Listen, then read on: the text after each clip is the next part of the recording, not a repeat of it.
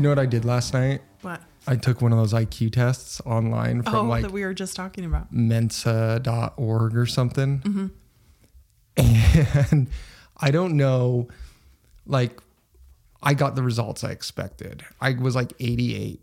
And oh my gosh, no, you need to try a different one. no, that's like the IQ test. That's what everyone told me. They're like, no, you'd be higher. You're so smart. You're higher. Be higher. No. So because I just took my IQ test at work and I was like flabbergasted. What were you? 139. Well, so see, you're super smart. No, but I felt like my score should have been like 70. No. I don't know what I was expecting. No. Well, and this is the thing is like with those IQ tests, like I took it. Me and Summer were sitting there last night and she was like, I don't want to take this. I don't want to know how dumb I am. And I'm like, I'll take it. I know how dumb I am. I don't think that has anything to do with it. Well, I don't either. We went in separate rooms and she got 105 and I got 88. And then you look at the graph and like 80 to 100 is like average. I'm on low average. I don't believe it. And Summer's like, just so you know, that's... You know, I'm like, I think we should all take the paid version. So we're not, did you have like a bunch of pop-up blockers and things you had to adjust? No, nothing. Oh, okay. And I fully expected mine to be what it was because growing up in elementary school, I was in special ed classes, like for reading deficiency, math and all that stuff from like first grade all the way up to like fourth grade. Yeah. And so I was like, I'm probably going to be where Forrest Gump is at on this. I don't think it has anything to do with that. But I literally was like sitting there. I was like, so many people put so much weight on that because I've been talking to people all day about it. They're like, no, you're not in the 80s. You got to be in the hundreds. I'm like, no, that makes sense that I'm in the 80s because I have a super hard time learning. So, and I've gotten real good grades throughout junior high, high school, every other learning avenue I've taken from, I did some college courses, accredited courses, things like that. But I know that I have a hard time learning. So I expected to get that type of score. It just makes me, when I go into a learning environment, I have to be more aware that this is going to suck. So I study harder and apply myself harder. And it makes me succeed more. But then like I got on Google because I was just interested, like, okay. And I typed in 88 IQ score and all the responses on like people's Reddits and things were so sad. People are like, oh my God, I'm in the 80s. I'm stupid. I'm never going to become anything. I don't think that has anything to do. It might just be with how you learn. When I took my IQ test, I felt I got done before the necessary allotted time and I was just staring at it thinking I must have done something wrong, but it really was because it was in written form and visual aid. If I had to take a test that was spoken or without note taking, I guarantee the score would be different because everybody learns different. Well, mine was it was all pattern recognition and stuff like that. And so, I mean, I didn't like, to me, I was like, I'm going to send you a different one and have you take it and see what you it pops up at like 63. Like, no, oh, shit. It pops up like 172. It's like, we want to offer you a job. No.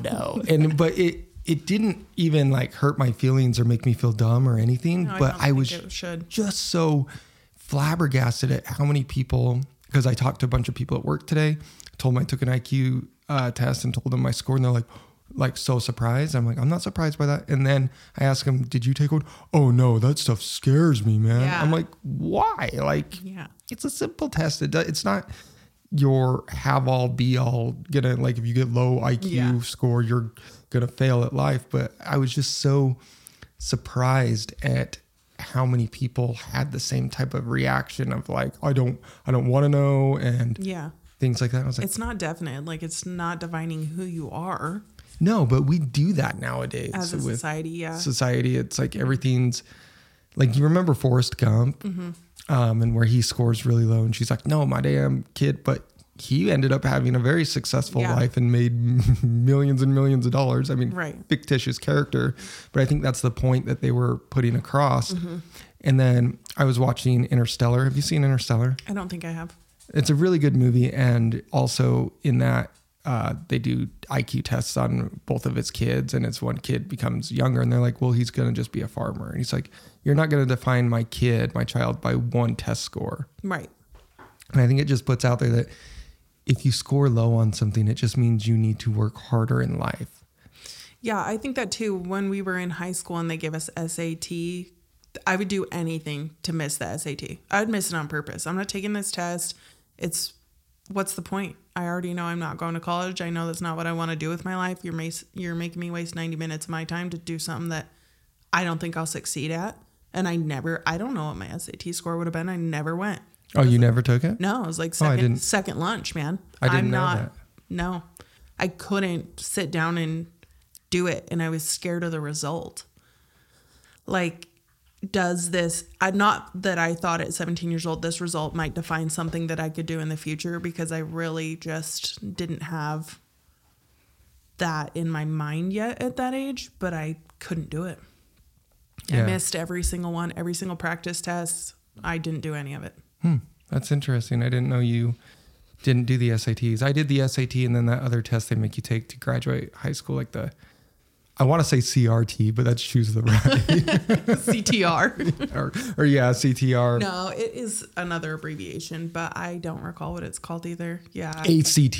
That's yeah, it. That's the test you have to either. take. No, you had to I have probably taken that one. did, and the score probably made me feel horrible, but Well, you got your high school diploma, so you passed, because then they would have made you retake it. I know. I was looking at my high school senior graduation report card the other day, and I was shocked that I graduated with like a 3.0, considering the amounts of F's and D's my senior year. Really? Yeah, because up until that point, my grades were fine. Yeah, I went back through. So we got done. We were watching Backdraft like 3 nights ago, and I was like, right.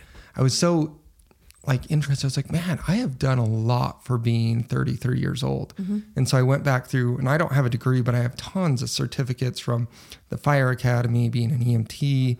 I'm doing a bunch of stuff with the health department, like letters of recommendation and all this stuff. And I'm like, I need to start doing education again. Because I think I was a super big go-getter from like 18 out of high school to like 26. And then I kind of just got comfortable in my career and started climbing that career ladder.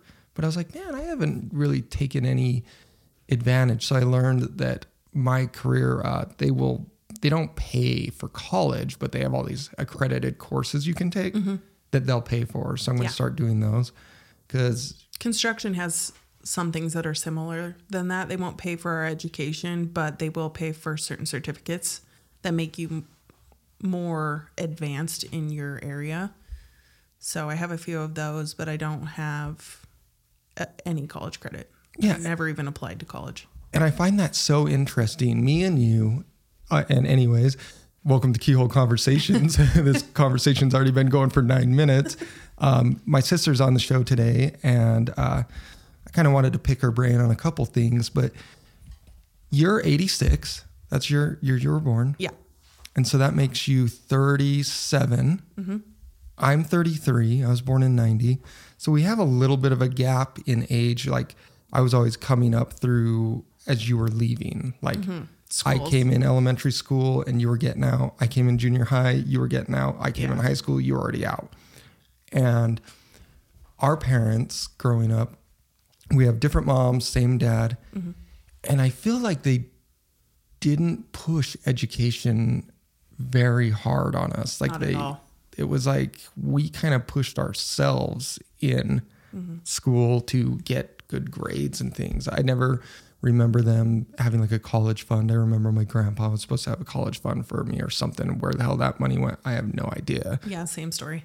But it was like we got through school, we graduated, and out of school, we just went straight into the workforce. Yeah, we were both in the workforce well before the allotted age of our state. I mean, we both worked a lot before the legal age that was allowed.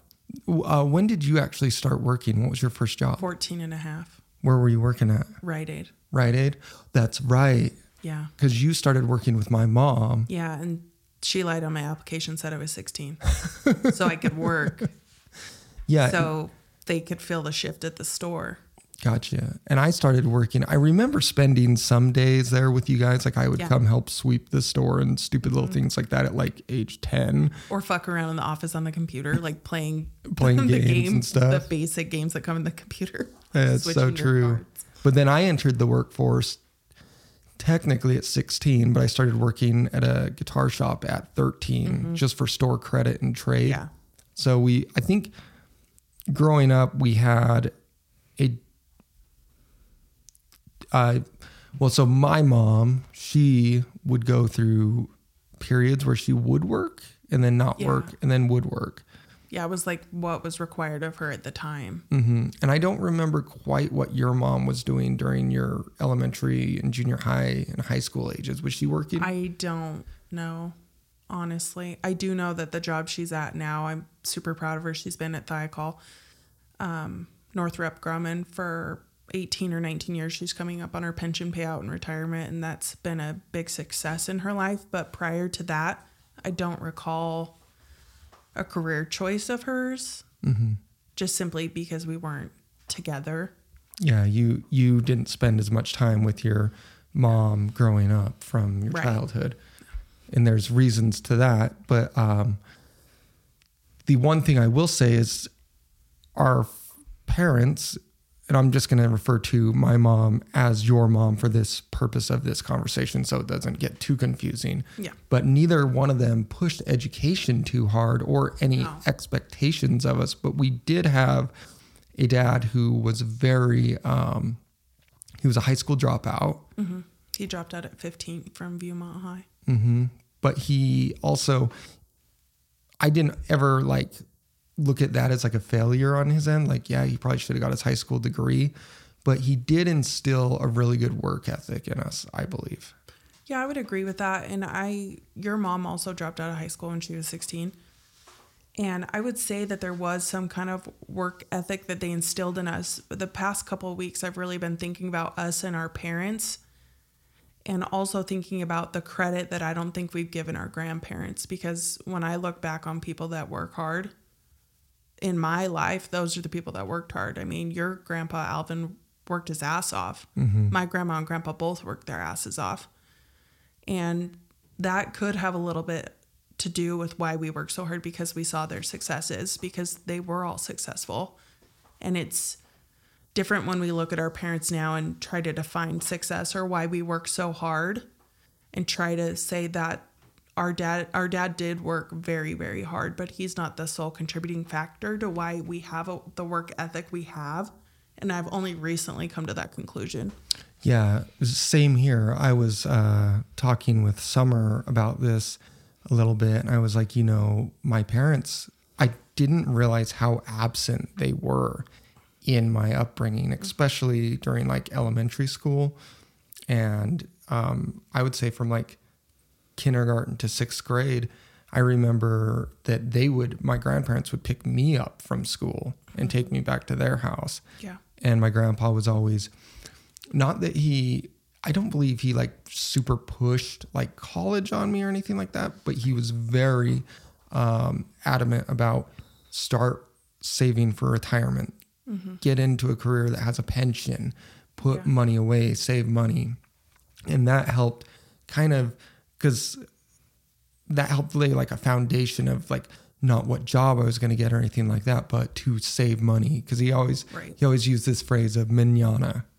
If you wait too long till the end of your retirement and you don't plan that, and we're both fully seeing that with our father, you're screwed. You're so screwed. Yeah. And I started really realizing that I wish I could go back. I cut my grandparents out of my life basically in my early 20s, because that was the divorce of our parents at the time. They divorced, and I stayed out of that because I didn't want to be drug any farther than I already was into that drama of a divorce where parents, I don't think, should ever try to make you take sides. I felt like both my mom and dad were you need to take my side, or you need to take my side. And luckily I was an adult by then. I was like, I'm not taking either one of your sides, because you both royally screwed up a lot. You both are shitty. Mm-hmm. And that was a really shitty position for you to be in. And I feel like they also picked me up and stepped up and were really kind to me as a step grandchild. And I owed them a lot more kudos than I ever gave them. But I did the same thing when the divorce happened. I kind of just stayed away from everybody because it made our family play such sides and create such characters and gossip, and it just wasn't healthy. Mm-hmm. And that was the first time I think I ever tried to break a cycle of something, was just like, I'm not going to entertain this. I am grown enough to know that this is not something that's supposed to be happening and that we can be better. Yeah, exactly. And I give credit to our parents, referring to she would have been your stepmom at the time. Yeah. And dad. I got a visual representation of what not to do in life. I would agree with that. Because they made so many mistakes. Like, yes, we always had a roof over our head, but I think a lot of that was due to not them, but us pushing them. I would remember finding like mortgage statements that my mom would hide, where she was behind on the mortgage, or our power was going to be turned off or something like that. And I was like, why isn't this paid? I don't want to be homeless. I don't want to not have the lights on in the house. And her money management skills were horrendous. And same with our father's. Yeah, I would say her money management skills were definitely horrendous, but dad's blind eye to me was just as big of a problem, because there's no reason you should continue working as hard as you work every day to find out that you don't have money, and for your kids to have to come inside and say, the water guy's outside, we have 48 hours to pay this bill, and then her have to go get a cashier's check or a post-dated check or go to Walmart or go to Check City and take out a loan and then never pay it back and go to collections. And it's just like, where did that money go initially? Because the deposit was always there. Mm-hmm. The check was immediately cashed and then groceries were paid for. But a lot of other things that you and I know now as an adults take priority before you get to the groceries. You pay your mortgage payment before you buy your groceries. And they just were never that way. No. And I definitely think my mom was funding her drug habit with money. Yeah. And hiding that. And like, I would have never guessed that as in junior high or high school. And I think I selectively turned a blind eye because I didn't want to believe either one of our parents had addiction problems, but both of them fully had addiction problems. Our dad he never would go to work drunk, but when he came home, functioning alcoholic. Yeah, was full on. First thing in his hand was a beer, and he would drink beer at lunch at work. Go to the Maverick and buy 2 cans of beer and drink them on his lunch with his sandwich. Oh, so I never even knew that. That's crazy. Yeah. See, things that you find out through conversations like this. Yeah. He was really good at it. He would drink his coffee till he wanted something counter temperature or fridge temperature, the Keystone's on the counter. Yeah. And he would drink that. And then every once in a while, if we were having a rowdy night or we had friends over, they would drink heavier booze. And he's always been a functioning alcoholic, which shocks me now that that's not the thing that he's trying to run to. But he definitely would not steer away from it if given to him. He just doesn't have the capacity right now. Yeah. The income and the funds to go there. Yeah. And that's where I have to really applaud you, is because, and it's so weird that later in life, due to their inaction, you're basically taking care of our father. Monetarily, you provide him with, but you don't just give him cash, you get him groceries and stuff, because absolutely not. Yeah, no cash. Yeah, because you're not stupid. You're like, I know where if you give him money, you know where it might end up. Right. So it's almost like you more so than me have become a parent of the parent. I feel like we both parented our parents for a long time, though. I feel like you parented our parents, and so did I, at a really young juvenile age. There was no accountability or no responsibility there until it was an emergency. And the only reason anyone knew it was an emergency is because the kids were pissed that the adults weren't adulting. Mm-hmm. And that's really shitty, but that was the reality of the situation of how we grew up and how they continued to live their lives until now. Yeah. And I remember you moved in with us. Wasn't I like 3 or 4? Yeah. I moved in when I was 8 and just started 3rd grade. I moved in with you guys full time. Yeah. And that was that due to? I just asked Dad, Can I live with you? And Dad, there was probably a lot more said than that back and forth between my 2 parents, but it just came down to doing better in school and being in what I thought at the time is a better environment, which it was a better environment. And it happened very quickly. We went to court one day and they switched their parental right roles opposite. And I went to live with Dad. I went to my mom's. I was supposed to go to my mom's every other weekend. And that didn't happen. Not often. Yeah, I kind of remember that. And that's odd for you because that's usually not the role you see, especially nationwide. It's usually the child stays with the mother. Yeah. And I've been trying to think back because I've been doing a lot of reflection lately and like really looking at why am I the way I am with certain things. Like I have major trust issues, not when it comes to like moral obligations of people of me, but like monetarily, I am so like, I don't let anyone in my finances. And either. I'm 37 years old. I've never shared a bank account with a single person. Yeah. And I did have a joint account with my wife at the time, mm-hmm. but she had no control over that. I was like, no, you were building her credit. Yeah. I will do the bills. And she didn't mind.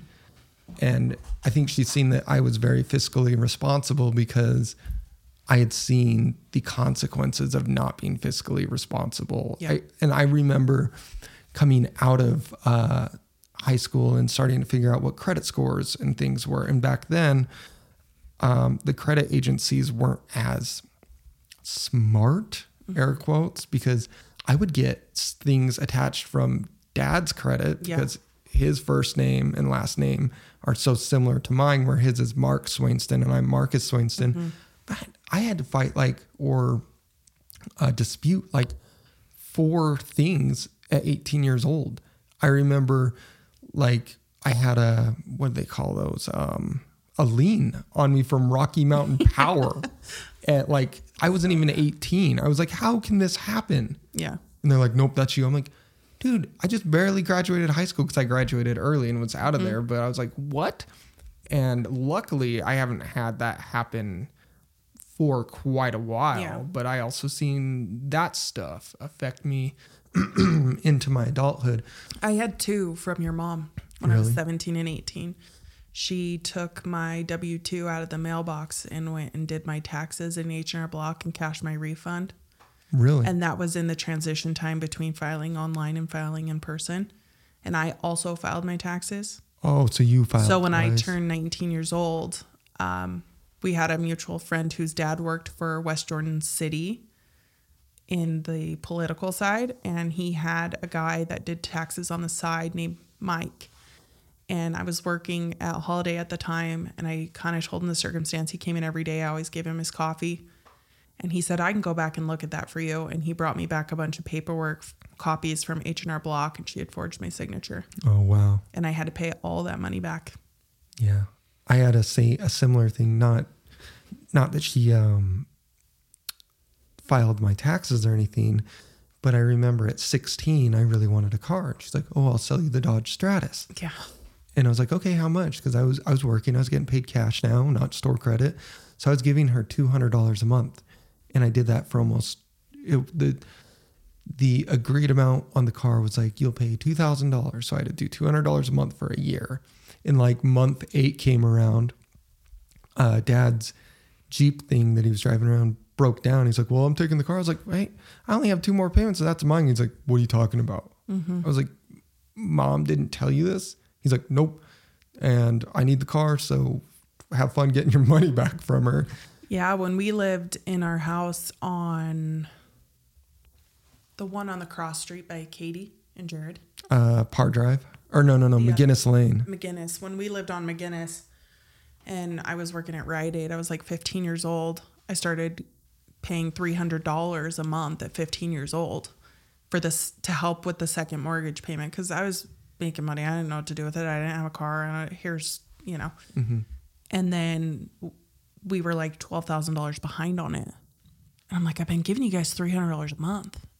So Dad finally, I started driving down to Western Union with cash, getting a check in Western Union at 18% interest, the second mortgage company. Yeah. Sent from 16 to 22 so that I made sure it was getting paid the whole time, not knowing they weren't paying the first mortgage, and it didn't fucking matter. Yeah.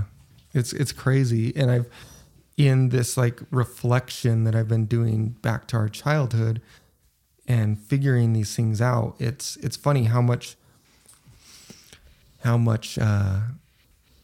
you start to see how they shaped our ways in through negativity, but we had two paths laid out in front of us. One was take the path that you've learned how to be financially irresponsible and follow that same path and end up just like them. But we took the high road and we ended up doing everything that they didn't do because we fully knew what the consequences were.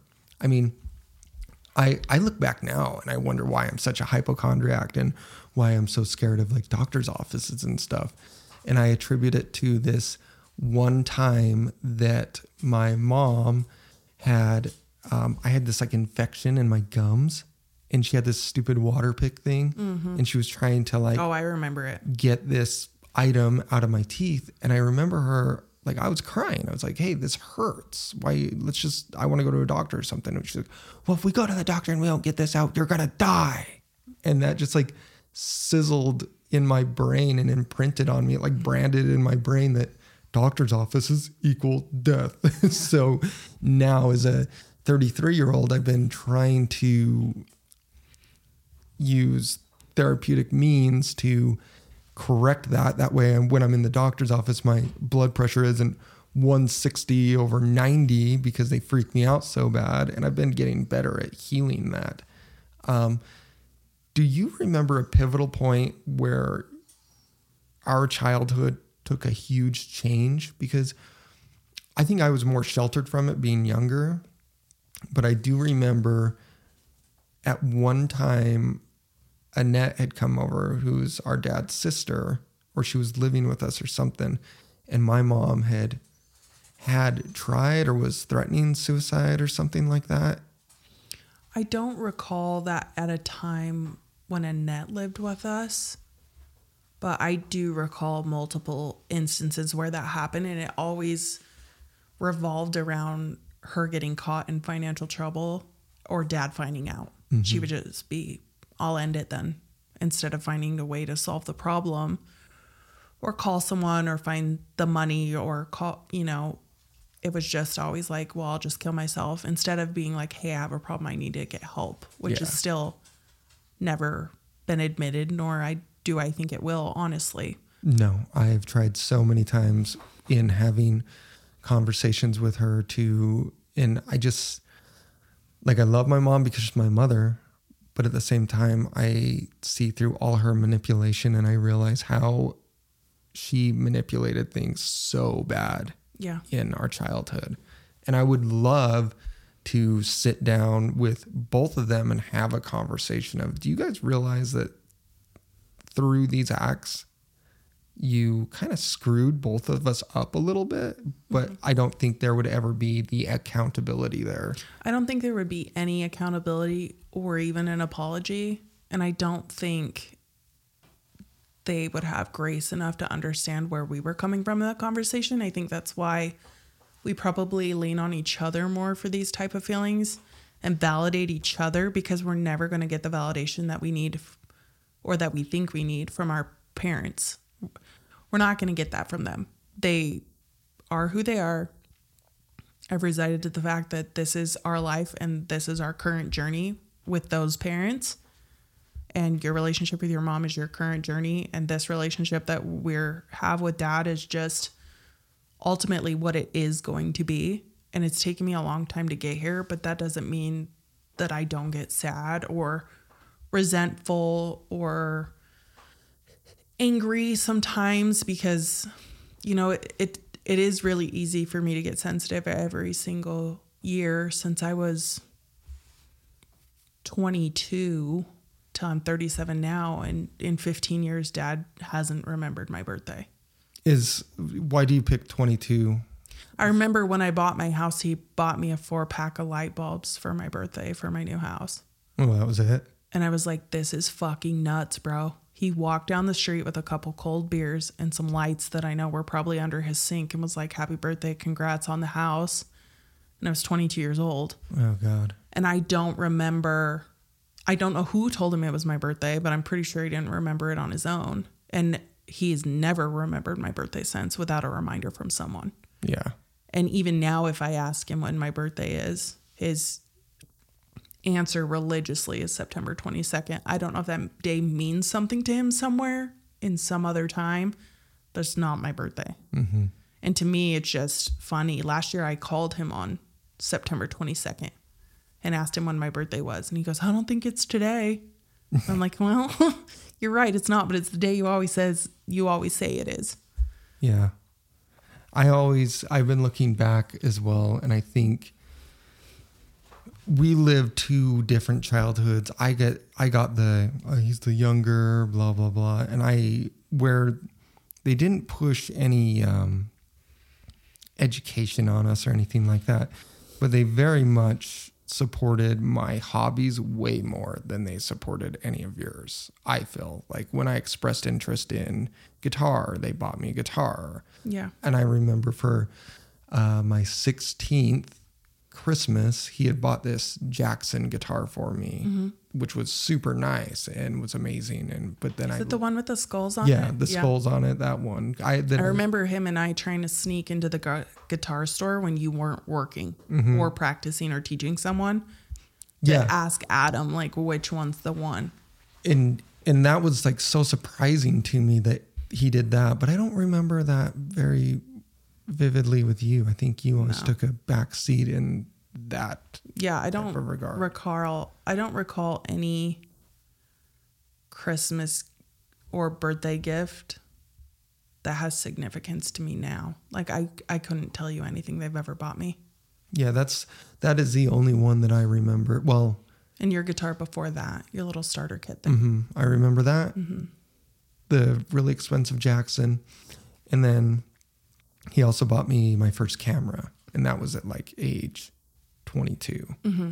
And I believe he was with Anita at that time, so I think she had a lot to do with that as well. Yeah, I do remember. I was actually listening to your podcast about your Zion trip, and it sparked a couple memories for me when you were talking about what your favorite Christmas was.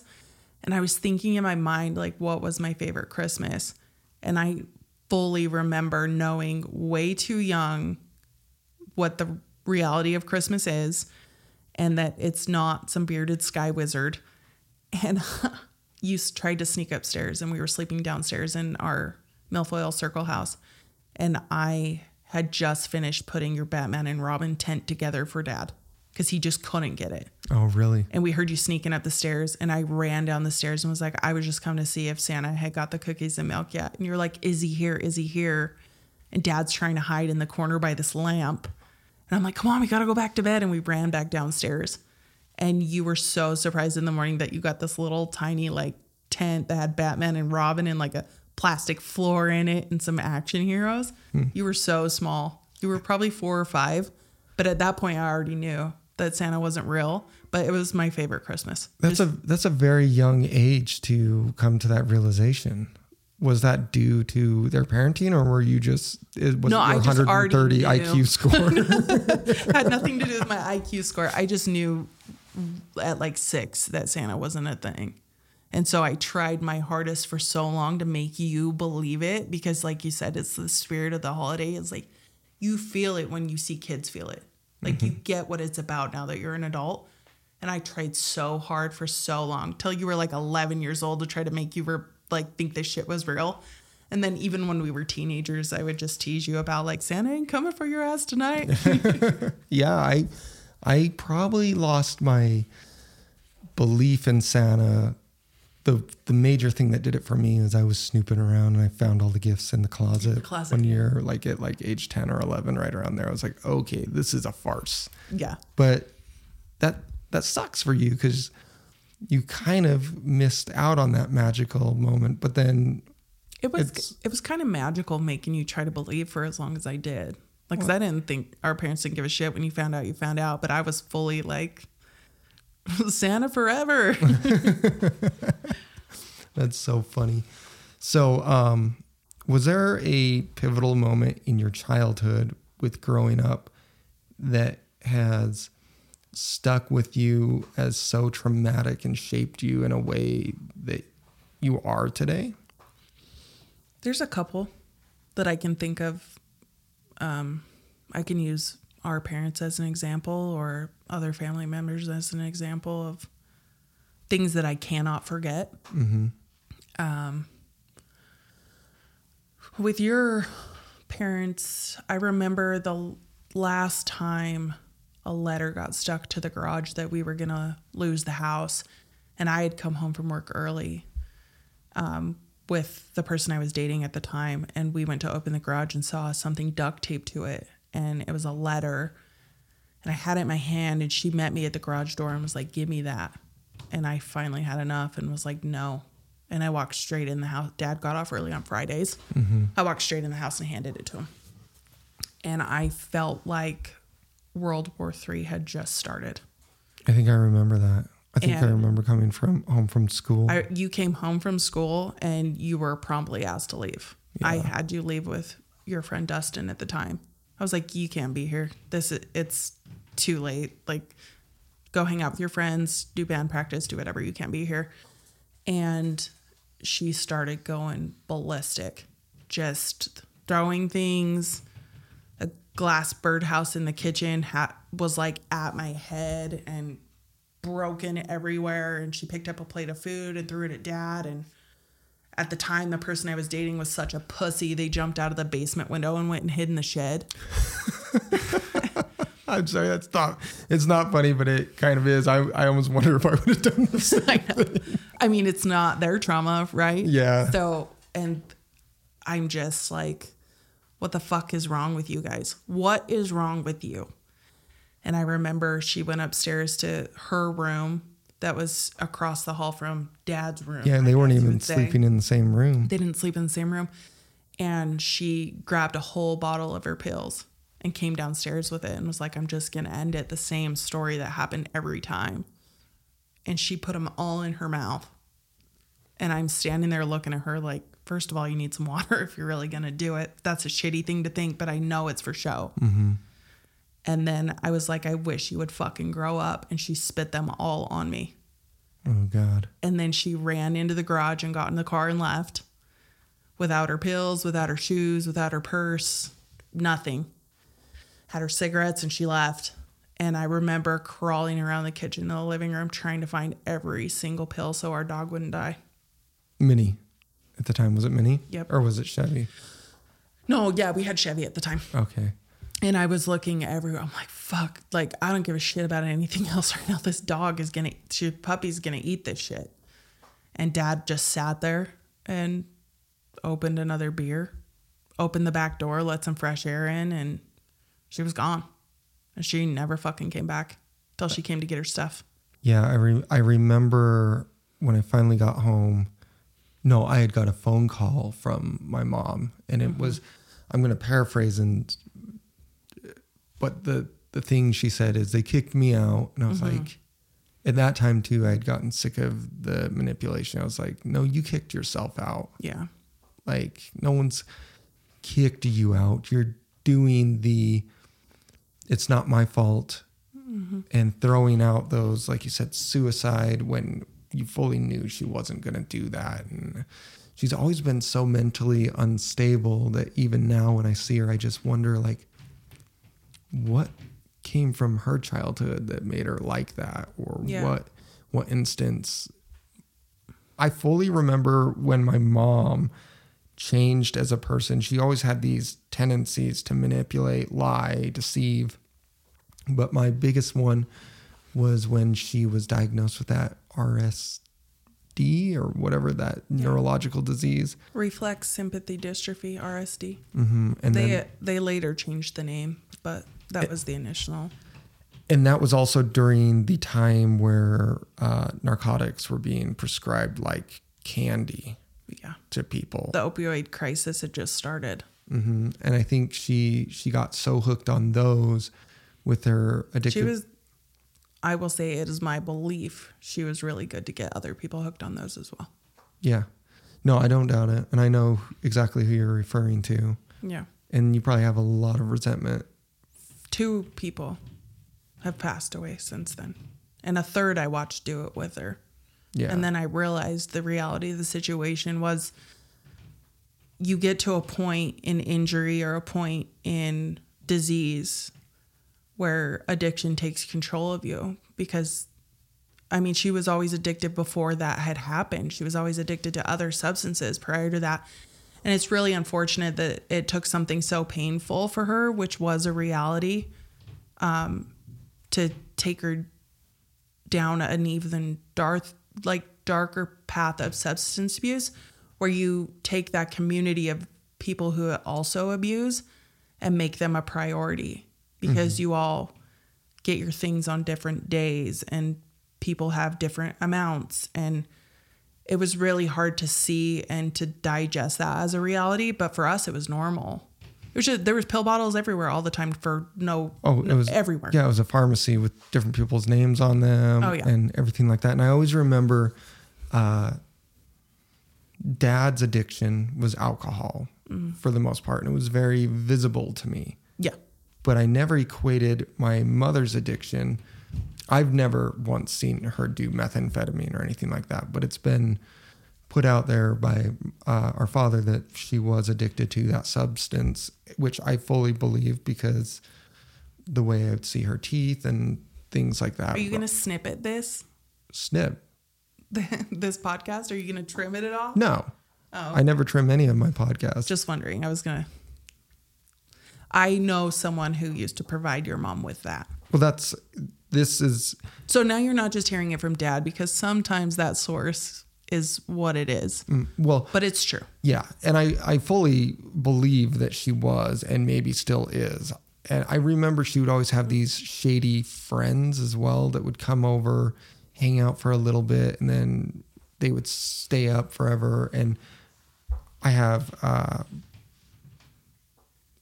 now being an adult, I remember her and uncle at the time would disappear into a room. Yeah. And then when they would come out, they would be like wired. We're ready. Yeah. And I'm like, speedballing. Oh, what are you guys doing in there? Like as a kid, I didn't know they're having some conversation. Even in junior high, I was like, oh, I don't know. They're going in there to talk.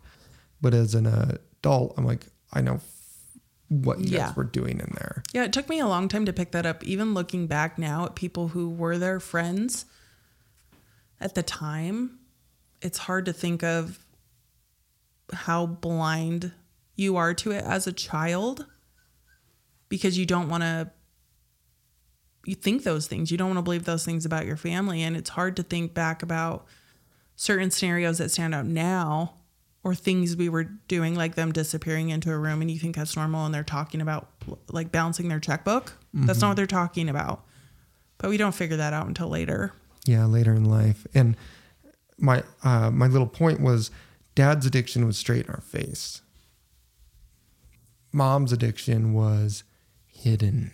Very much so. And so, but she would always make it about, Dad's addicted to this. Dad's an alcoholic. Your dad's this. Your dad's that. And I'm like, you both were fully addicted. And it was, again, one of those manipulation tactics. Yeah. And she was really good at trying to turn one parent against the other. At least in my experience, it was like, wait till your dad gets home and wait till I tell your dad, and I'm going to tell Dad what a little bitch you're being, and you can go back and live with your mom, and I don't even know why you're here. We don't get child support for you. What the fuck's wrong with you? Like, you know, the list of things she would say to get me angry, just because I'll tell the truth. I don't think what you were doing in there was right. I think you're being shady. I don't think you're paying the bills. I'm not giving you any more money. You can walk to the fucking store. Like, I'm not supporting you or any potential habit that I think you may or may not have. Yeah. And to realize that when you're 15 years old is shitty. Yeah, and I had to come to that realization a little later in life. But I do remember through her mishaps and her mistakes and her life problems, always manipulating it. But then I don't, how do I say this without sounding like a total asshole? I don't believe Dad was good either, because he would do this thing where, like, so if someone was to screw up my finances as bad as she would, I would never put that person in charge of my finances again. Right. It's like not firing a bad lawyer. Yeah. Or maybe, but on limited means till she could prove herself. But time and time and time again, he would just revert back to, okay, you do the bills. Okay. And I don't know if it was out of sheer laziness to where he could just ignore that stuff. I know he worked long hours and things, but I'm like, through your inaction and enabling this person to continue to do this, you have to take accountability for that as well. Yeah. And there was never really consequences to it. There was just like the list of family members that we've already called to bail us out. Where are we at on the list and who are we going to call next? Yeah. Like the first time we're going to call Uncle so-and-so who has some money. The next time we're going to call your parents because they have some money. The next time we're going to call your sister because she has some money. And then they get so far down on the list of fucking up and not taking accountability that they're out of people to call. And that's why they're in the position they're in now. Yeah. Which is unfortunate. Exactly. And my mom, lucky enough for her, found a man who must not trust her with any finances, but is in a relationship with her to where she has a stable place to stay from my knowledge. Yeah. And all this. But our father didn't ever really find that. He had relationships after the divorce, but those all... He always had relationships that I felt like I couldn't take serious. Mm-hmm. I was, what the hell is going on? Who is this person and why did you move in with them in 3 weeks? Yeah, I think... Or who is this person and how have you just overnight created a new hobby that cost $10,000? Yeah. Like stuff like that, I just don't. And then obviously something led to the demise of that relationship. And not to say any of us are perfect in relationships and we all haven't been through multiple relationships to get to where we are now. But it's unfortunate now that he is spending the end of his life alone because of mistakes that he's made in his past. Well, I can tell you from my observations of our father that I think one of the things that has failed relationships time and time and time and time again with him is he has major anger issues that he has never sat down and solved. I mean, he lets people get under his skin, and instead of communicating that in a way that's healthy, he communicates it in a totally different way. Right. And he chooses to surround himself with what I would say is the same type of woman again and again and again. Yeah, I would agree. There's definitely a pattern there of people that he chooses as partners. And I don't necessarily think that in the beginning the intention is there to repeat a cycle, but why wouldn't you? Yeah. If it's easy. I mean, I remember when he went and lived with his sister and we were both adults now with our own houses and everything. He got locked up in jail and we literally had to bail him out. You had to go bail him out. Yeah, I was so mad. At first, when I got the phone call, I was excited. I was like, yes, which one of my friends is in jail? Bitch, this is going to be awesome. And then it said, you have a collect call from Beep, and it said Dad's name. And I remember just turning into the Hulk.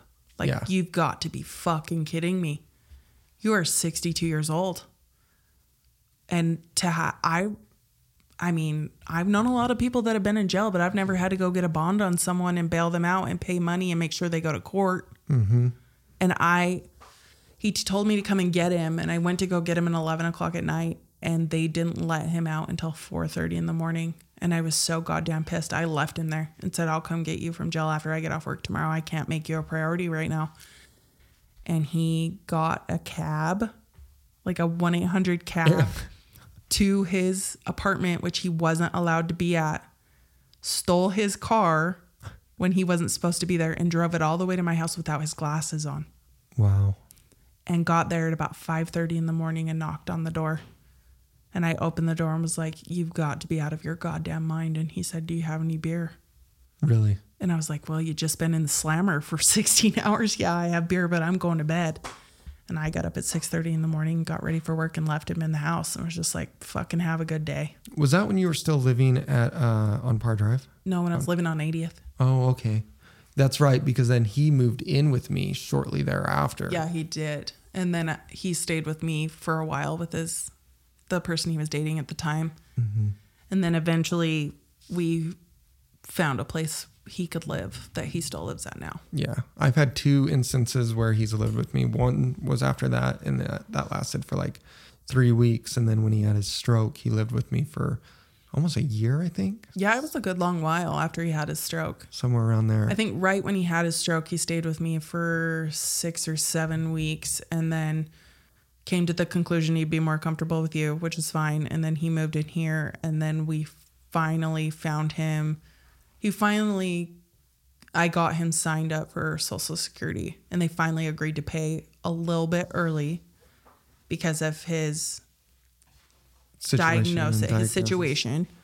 He was still going to work at the time, but he ended up, what he says is getting fired, what his boss says was leaving, and we went back and forth with him in his HR department. Well, by the time we got that all figured out and I had paid some things for him, Social Security finally said yes, and he took his first opportunity to take Social Security at 62 and a half. Now he's 67, and I'm glad that they give yearly raises, because without that, he wouldn't be able to afford his place now. Mm-hmm. Because as we've had inflation, his apartment has inflated. Oh, yeah. So it's as much as they're giving him extra every year, that's how much his rent's typically going up every year. So it's good. I mean, it's not good that that's the situation that he lives in, but it's good that at least now on his own at this age, he knows that when his deposit hits on the first Wednesday of the month, he has to walk down to the front desk and pay debit for his rent. And he does every month. Well, that's one good thing, I guess, that you can attest to in his old age. When he was living with me, I never thought there would be a time in my life where my adult parent would rely on me and live with me.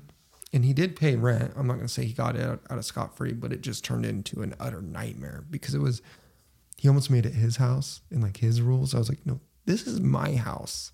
You're living here. You're renting from me. Mm-hmm. Like, you need to, and it wasn't a whole bunch of rent that he was throwing my way because I was trying to get him back on his feet as well. Yeah. It was just basically to help with the lights and this and that. Or the Xfinity speed he needed for his computer chat. Yeah. Like, yeah, it's right. Nothing insane. But I mean, looking back at it, I feel like we raised ourselves to an extent that they did. I won't say that everything they did was horrible. There were moments where they were good parents. Yeah. I guess there were moments when they tried the best they could with the addiction, substance, and abuse problems that they had. I never suffered physical abuse from my dad, but I did suffer physical abuse from my mom, and I know you did. And her go-to weapon was that stupid wooden spoon. All the time. And I remember the last time I was so proud of you this day. Yeah, she hit me with that thing, and I grabbed it from her. And she like came at me like attacking me, and I just pushed her, and she fell down on the ground. And she's like, "Oh, you push your mom now, I was standing behind her in the doorway of your bedroom, and she went to hit you so hard with that thing, and you just caught it mid-flight. Mm-hmm. And instead of hitting her back with it, you just kind of was like, "Get off of me. Like, get out of here." And she kind of fell backwards in an NFL flop type fashion into the door, and I was right behind her, and I was like, "You got to be kidding me." Yeah, it was a very... And I was so pumped to be your sister that day. I was like, "He fucking did it for us." Like, we just conquered a fucking castle. Right. I was like, maybe she'll never hit us again. That wasn't true, but she never hit me again. I'm sure. Yeah, I know she she still hit me after that, but she never hit you again, which is all.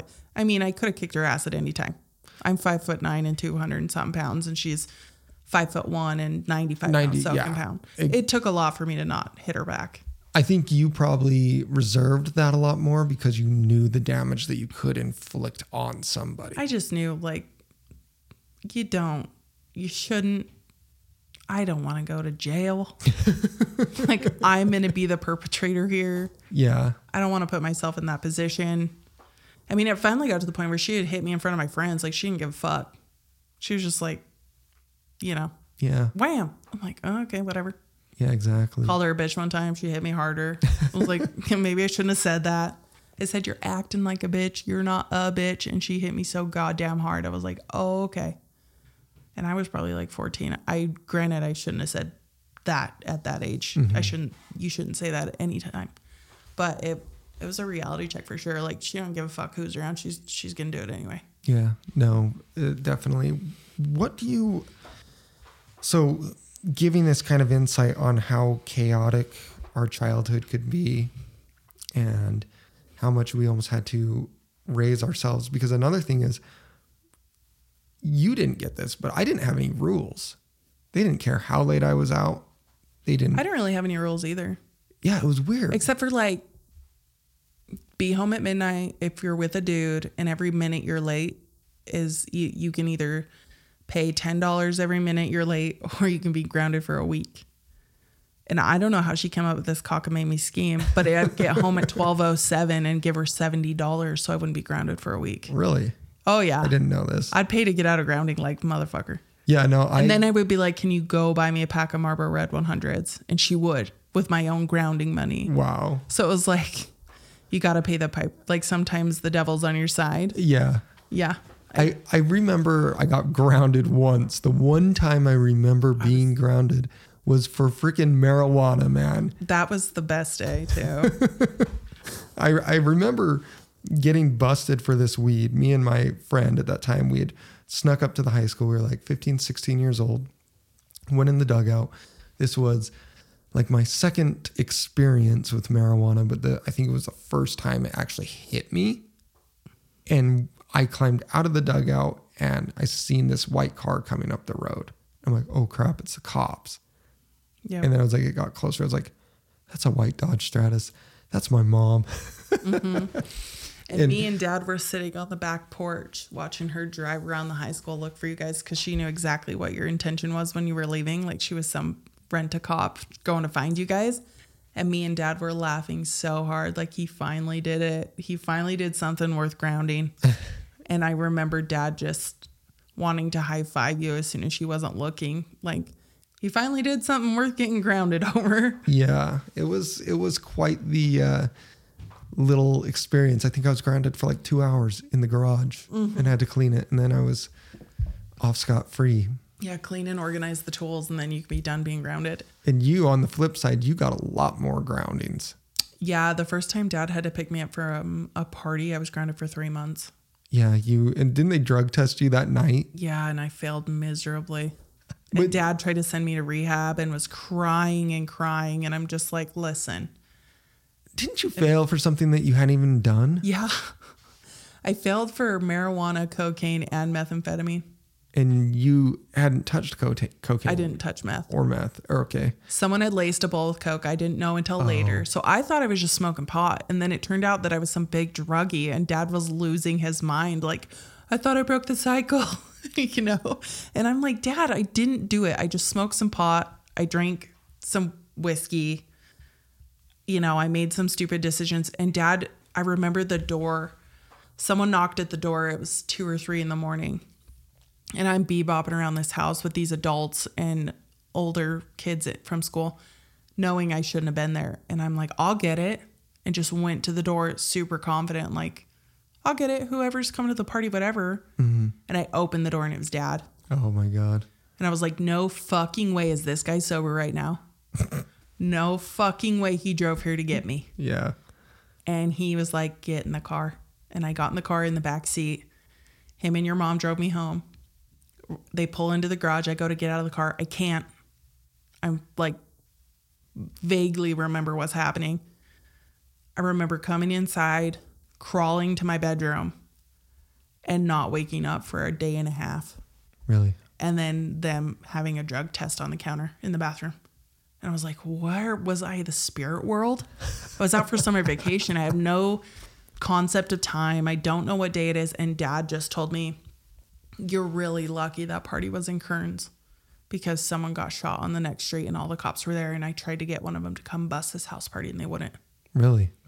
And Why do you think he got so emotional seeing this positive drug test and all this stuff? I don't know. Do you think he was like, oh no, my daughter's going to end up like me with addiction problems? I don't know. And it really was like the first time I ever smoked pot. I had no idea. That I was just like, oh, okay, yeah, peppermint schnapps and some pot. I mean, let's get loud. I'm 15 years old or 16 years old. And he was so upset. And I was like, Dad, it was just a little pot. Like, you guys do it in the garage. Like, I don't understand what the problem is. Well, they smoked the weed that they confiscated from us when we got busted. Yeah. I remember my friend Trefton was like, my mom grabbed the weed from him, was like, took it away. And he's like, can I get that back? She's like, no. And then like 3 weeks later, my dad was like, that was crappy pot, by the way. I was like, what? You just...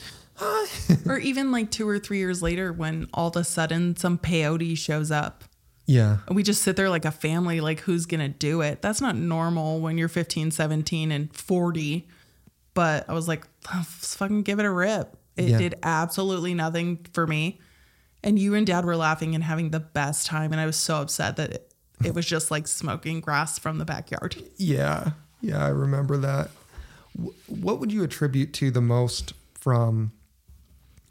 Because we had this tumultuous... I'm not saying that right. What's the word? Tumultuous? Yes, that word. I have a laryngeal tauride. No one understands what those are. And I had to figure out late in life. Like, I remember trying to learn Spanish and I can't roll my R's or anything like that. I have this tumor that sits underneath my tongue on my jawbone. So I will trip over words all the time. There's like words you can't say. Yeah, I'm like, it will not come out. So, or it's my 88 IQ score. 88 IQ. But what I was going to say, we had this very crazy childhood where I do remember high highs. Like I remember the Jazz logo and all that stuff was a highlight in my childhood. I do remember some good Christmases, but the bads definitely outweighed the good in our childhood. But the one thing that I can say is me and you both ended up being, yeah, that's it. She's holding up a picture right now of this. It's a Wasatch Parent magazine and we're on it. And there's me with my little towhead blonde hair and the little big finger jazz thing. And you're right there in the background and a bunch of other kids. And then at the very bottom, it says to Candice, bless you, Antoine Carr, big dog. Really? Yeah. Do you still have that? Yeah. That's cool. I just took a picture of it yesterday. Oh, I thought that was like some old. No, I just took it's in my safe. Oh, that's awesome. I totally defaced the magazine because I just ripped the cover off of it and kept it forever. But yeah. That is really cool. I was thinking about framing it and putting it in the basement downstairs. Yeah, I know my mom has something from the Salt Lake Tribune that they gave her as well that was all like really nice framed and everything because that made national news. Yeah. That was super cool. And I remember I remember my dad vividly best experience with him was he took me out to the Salt Lake County landfill and he is very much how I am. He befriended, not anymore in his late age, but in his early age, that guy could make friends with anyone. He really could. And somehow he learned and became friends with this guy at the landfill and they let me drive around like a D10 bulldozer. That was before OSHA regulations were really stringent. You're in there in shorts and flip-flops driving a D10. Yeah, it's like a 8-year-old kid. I mean, the guy was in the cab with me, but he was letting me fully I wonder if he knew him from Kennecott or something. He could have somehow. He always had these random weird friends. He had this guy that drove diesel trucks. He had this other guy, like all this stuff. He had a big collective group of people. And usually, even if we moved, the neighbors that we used to have would just pop up out of nowhere, just get drunk with dad and sleep on the couch and then leave. It was like, even from other states, it was so weird, but he kind of gathered people that way, and he really wasn't afraid to talk to anybody. No. And I think and now he's basically a hermit. Mute. Yeah.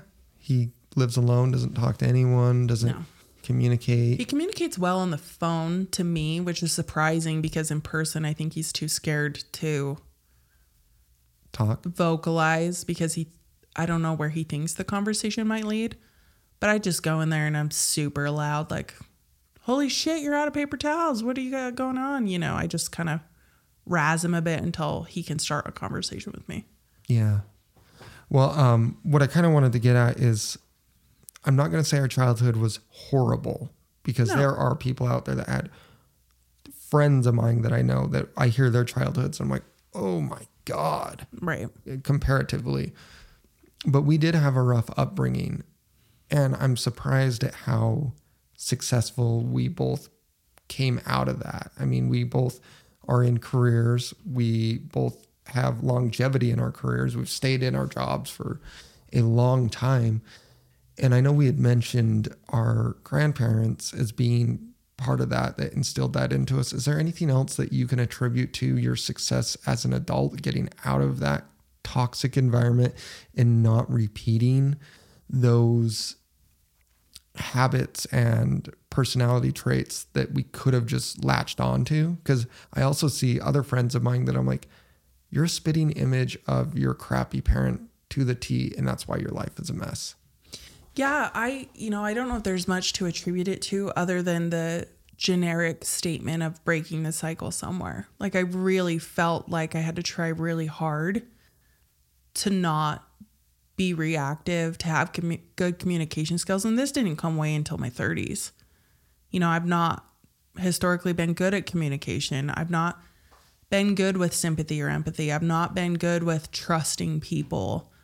I'll always pick a fight with someone I love because the outcome is predictable, because I can control exactly what's going to happen, because I know how the fight's going to go, because I've had those fights before.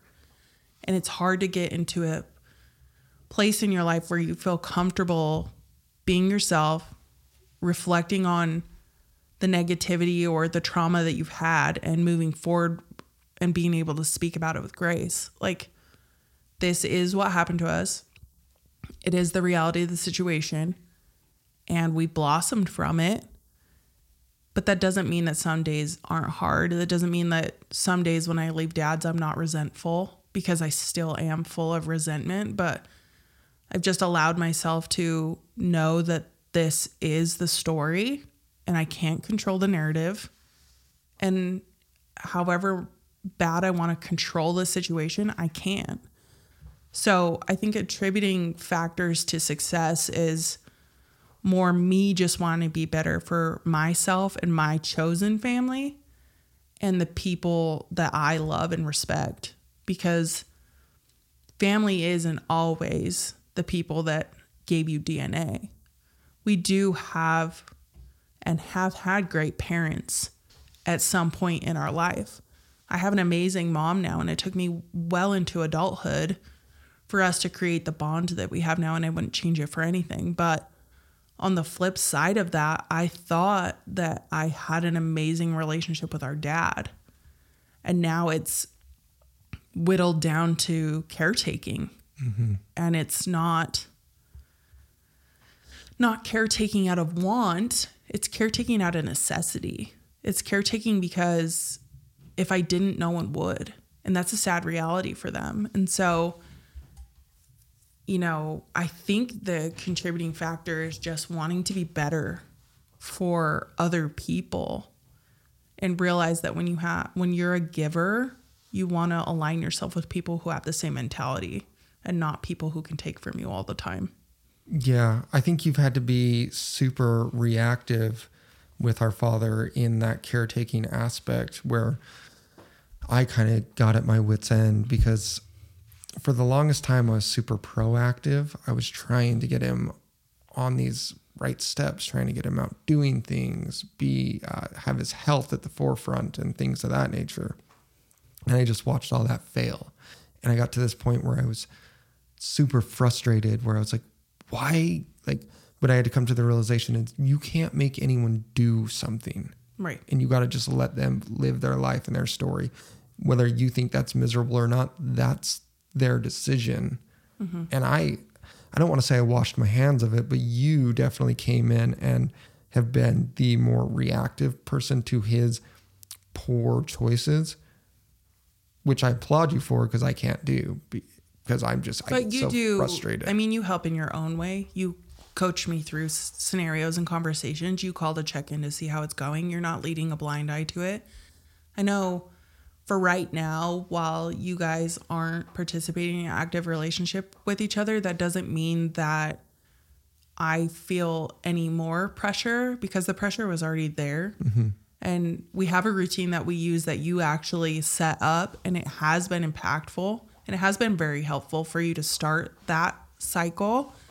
And now it's expected, and it's hard for me on certain days to hold myself accountable, but this is a promise that I made to you. And that's why I haven't let it go, because I didn't make this promise to Dad. I made this promise to you that this is what I would do on this day and this time every week. And I do it every week. Yeah. And I had to step away from that. During the holidays, I remember I just wanted one thing. I was like, I just want you to come over here and have Christmas dinner with me. Because if there's one thing that I have been super upset about, and I look back on like our childhood, and it's not to say we didn't have some form of family get-togethers around the holiday, but it was very lacking. It wasn't the hallmark family that I wanted, at the dinner table with everyone around enjoying each other's company. It was very lacking. So when this last time was like, I just want a small bit of your time. That's all I want. And when he denied me that, I had to actively say, I have to cut myself out of this for a while because this is doing more harm than so good. much harm in my mental state that I have to focus on other things. And so I had to remove myself, and I'm working on getting to a position to where I can go there and be supportive, but from a sideline instead of trying to direct him and be the coach. And it's okay to be a bystander in that situation, because just the interruption in the presence of another person causes enough reactivity in him, even if it is a motivation for 5 minutes, or if he's not motivated at all and just sits there. I go in there and I cause hell. I make noise. I turn the TV down and I start making noise, and I start clinking shit together, and I make fun of him for me having to do his dishes, and I make him walk the trash out with me, and I make him walk his dog while I'm there. And it's really hard to see such a rapid decline in his livelihood and his caretaking and his self-worth. And I know he's depressed, and I know he's anxious, and I know he's really scared for the doctor next week, and he has all these own reservations that he's dealing with on his own, and I know he feels alone. And so when I go there, I just try to create chaos because, number one, he thinks it's funny and it perks up his attitude. Number two, I think it motivates him a little bit to be, why is my daughter calling me an asshole because I haven't taken my garbage out? Mm-hmm. When he gets free garbage pickup at his door every day. Yeah. You got to put the bag outside the door, Mark. And he just can't. That's the minimum. And he can't, or he won't.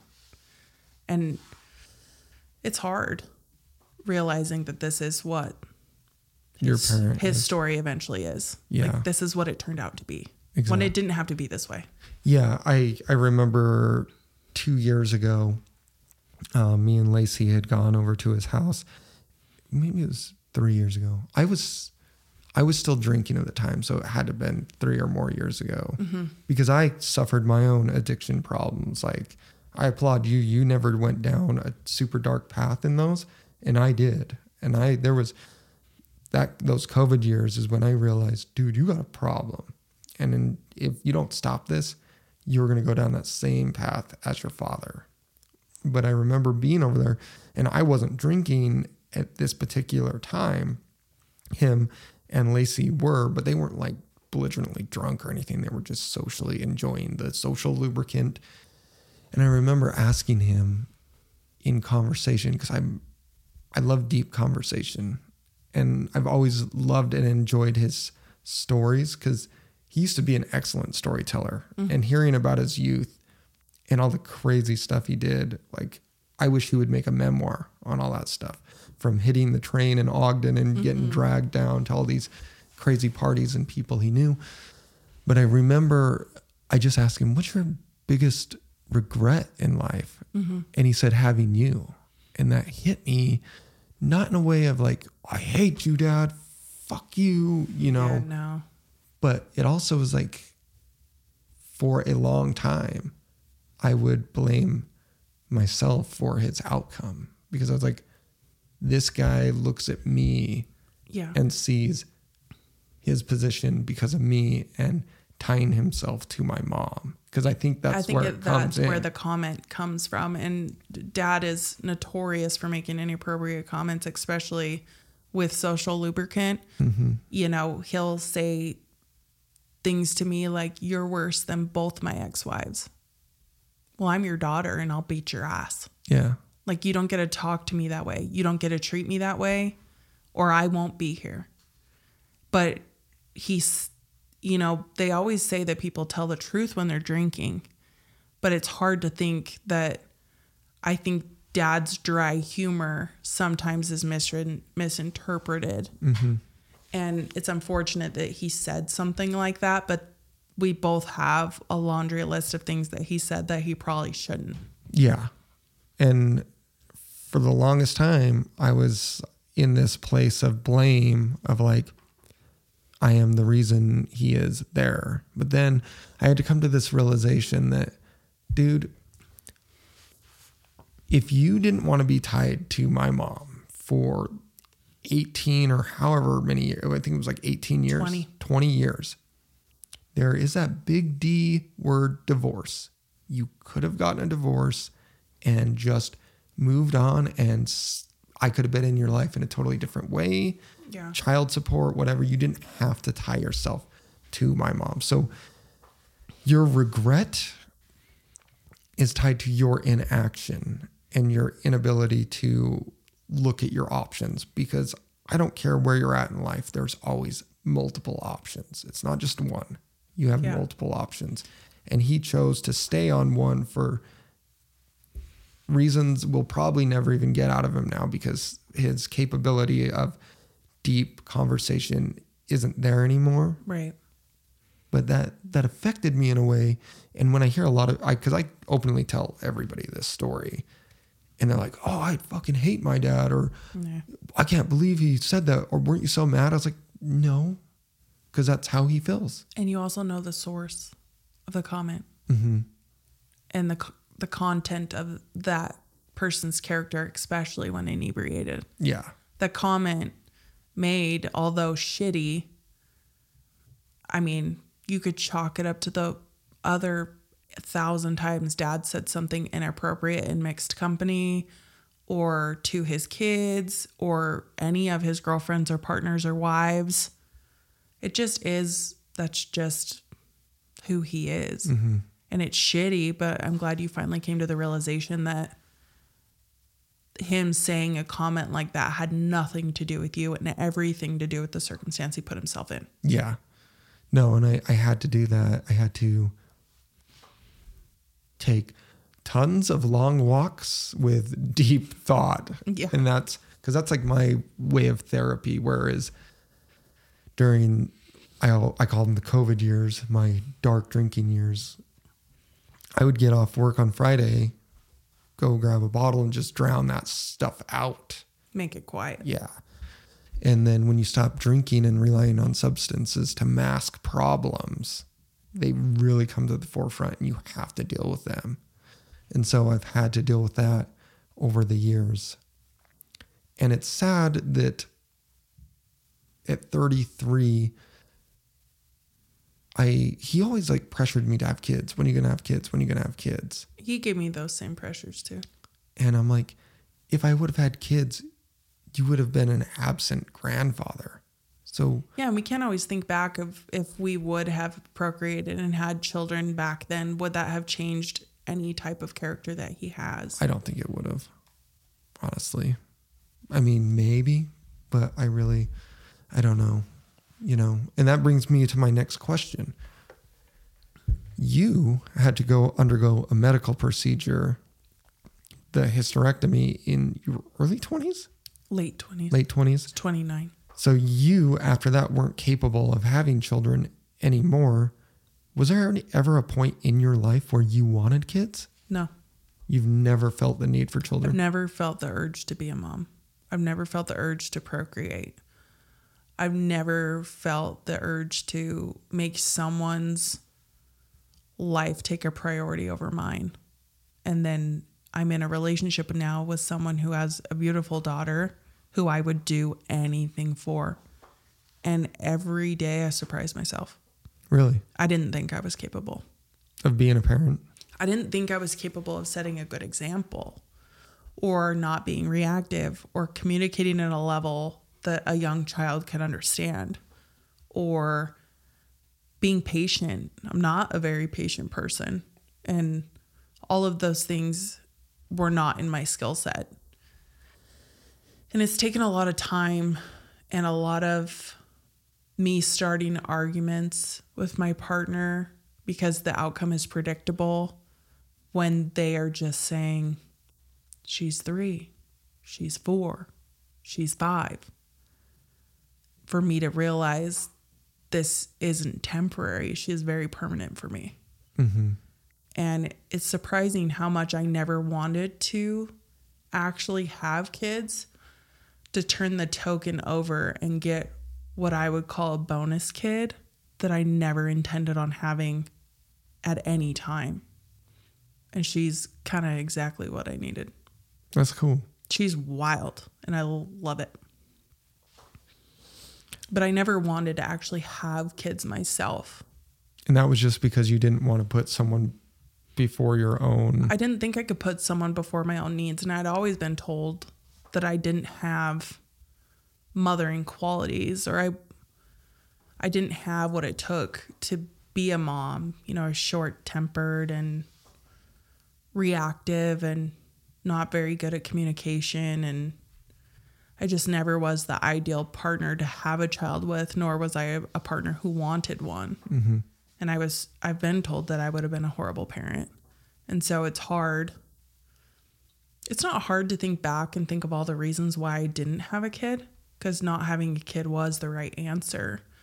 But now being in my late 30s and helping raise a child has really changed my life. Yeah. I think one of the reasons I never had children up to this point also stems from that very thing you said. Like, I've always said I'm too selfish to have a child. I'm always thinking about what about me? What about me? So to put someone before myself, because that's what you have to do when you have a child. Yeah. It's always been a scary thought. And I always think about, like, man, would I screw that up so bad and create a replica scenario for a child? But coming into my mid-30s, I'm like, I don't see that. I think I've learned enough over the years that if being a father does come in the cards for me sometime in the future, I actually think I would be a good dad. I guarantee you would be a great dad. Just at this point in my life, I am still not ready for it. And it's not anymore out of the selfish qualities that are presented in my brain or the financial things. It's just the fear of the unknown, I think, right now for me. Yeah. I can't explain what it is like to have a child and start from the beginning and go through all those first steps and first scares but I am experiencing some first tooth fairy, Mm-hmm. first day of school, first dance recital. And those are all things that take a lot of time out of all of her parents' schedule, because she does have a big family and a lot of great parents. And having to put all that in the beginning of your schedule before anything else does take a lot of work. But I definitely think that you're at a point in your life where, although all that unknown stuff is scary, that you have the capability to be a great dad. Yeah. I look at people out there that are having kids and I'm like, you could do that. Yeah. I've seen you change so much over the years. God, I've seen you go from a male relationship to a female relationship back to a male relationship. Yeah. Which is wild. Blows my mind sometimes. I'm like, what are you, Candice? Are you gay, straight, or whatever? But there's something that you said that's always resonated with me, that you don't love the sex, you love the person. Yeah. And I think that's very important in life, is just finding that person that you connect with. Right. And although you and I have both had failed relationships, I think every one of our relationships have come for reasons, taught us things that we've brought into other relationships. And instead of repeating bad cycles, we've learned from the bad cycles to improve. And recently, with you becoming basically a stepmom, I've seen your personality and everything change yet again. And it's been very amazing to watch you take those steps. Thank you. And become that more well-rounded, not as impatient person. Because I've seen you do this, and I've also seen how you like treat your animals and things. You are a very nurturing person. Yeah. And I think you're doing a great job at it. I appreciate that. But we're at an hour and 26 minutes. This conversation's flown by. We killed it. So takeaways from this conversation, people are, reflect on your childhoods, break that cycle if you do have that toxic cycle, and just be that good person that everyone has the ability to be. I do have one last question for you. Okay. Do you ever want to reach out to that brother that we both have that we've never met? Yeah, let's do it. I don't know that I want to. I'll do whatever you want to do. Have you ever had that? I've never had the need or want to. I'm sure he's in his 50s and successful and has a family, and that family might have kids too. And he might be a grandpa, and because he would be how old now? He would be late 40s, early 50s. Yeah. Well, yeah, he would be 50. Yeah, because Dad had him super young. 17. Yeah, at 17. So he would be 50. Yeah, 50 years old. It's strange. It doesn't bother me either way. I have a sister that was adopted out who I do know. And I feel like I don't know what it's on to be on her side and be introduced to a family that you didn't know you had, or that you knew you had that you didn't have a relationship with until you were an adult. But things like that change people. And it doesn't bother me knowing or not knowing, because up until now, we didn't know. Mm-hmm. So it doesn't bother me either way. I've never honestly thought about it unless you brought it up in a topic. Yeah, I learned about it when I was 16. My mom used it as like a gotcha to my dad. Why don't you tell him about his brother that he doesn't know he has? Yeah. And I think... And you didn't tell me until like 5 years ago. Dad had his stroke, and then you were like, do you know we have a brother? I was like, what the fuck is going on? I didn't know you didn't know. I didn't know until into my 30s. Wow. And you were the one that told me. I thought you knew this whole time. I thought you did before me. Absolutely not. Yeah, I mean, he doesn't have our name. He doesn't have any. I had no idea until you were like, Dad told me never to tell you, after I told him that I knew. That's right. And I was 32, and you were like, we have a brother, man. And we were sitting at Dad's apartment right after he got it, and Dad didn't say anything. Mm-hmm. And I was like, no fucking way, man. Yeah. You were like, yeah, we have a brother. He's like in his late 40s. Yeah, I remember. Yeah, I don't care either way. I don't either. I remember. Blood doesn't define family to me, and I know it doesn't define it to you either. And so it really doesn't bother me one way or another. I'm sure he's great and has a family and is successful and has kids and maybe grandkids and is living his life. Or he's a terrible serial killer. Or a Netflix documentary. A Netflix documentary is coming where they find his long lost siblings. Oh my God. And they're knocking on our door. I would answer the door and be like, go interview his dad. See what you get out of that conversation. I think one day I might, it's not even get the courage, but get more the interest to reach out and try and, because I would have to reach out to people who know the name of the girl and all that. Yeah. I asked Dad once, but he gave me the name, but it just, in a sense, I've lost it. That was half a life ago. Yeah. That's a secret to hold for a long time. You used that phrase not long ago. You used something along those lines that really clicked to me, that half a life ago or whatever. We were talking about age. Yeah. And I can't remember how. We were talking about tattoos. Yeah. And we were talking about how some people have shitty tattoos. And I said, yeah, I have shitty tattoos. They were from half a life ago. Because it's true. That's insane. More than half a life ago. 17 to 37. A tattoo is older than this first half of my life. Wow.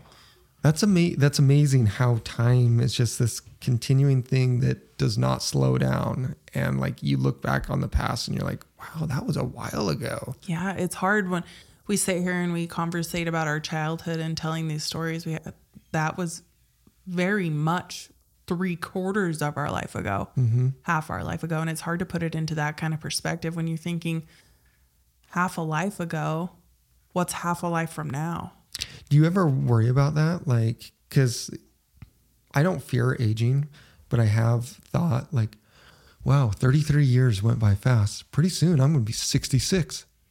Yeah. And I'm like, where am I going to be? What is my life going to be? And I finished the last Harry Potter book today, and they're seeing their kids off on the Hogwarts Express. Way to ruin it for me. I watched Harry Potter 1 last night. Oh no. Spoiler alert. The kids go to the school. Who knew? But I was like literally doing math of like Harry, Ron, and Hermione and like their ages. How and stuff. old and and famous they are. Yeah. I was like, holy cow. And I look at like characters that we grew up through, like childhood actors and stuff. And I see them now and I'm like, holy cow, time needs to slow down somehow. When Leonardo DiCaprio was so young in the Titanic and he was like your favorite, and now he's in Flowers of the Moon or whatever, and he looks like he's 50. Yeah. Because the reality is he is. You want a movie that will screw with your perceptions of time, you go watch that Interstellar movie, and it's just I'll watch it. Oh my God. What? Like, it's a very complex movie. But it's very good. I don't believe your IQ's 88 if you can watch complex movies. Well, it's probably even got deeper meaning that just I'm just skimming the surface with it. On that note, I'm going to go ahead and wrap this up. As I end these, always be happy, humble, and humorous, and be kind to each other out there. Thank you, Candice, for having this conversation on our childhood. And no problem. We'll catch you guys on the next one. See ya.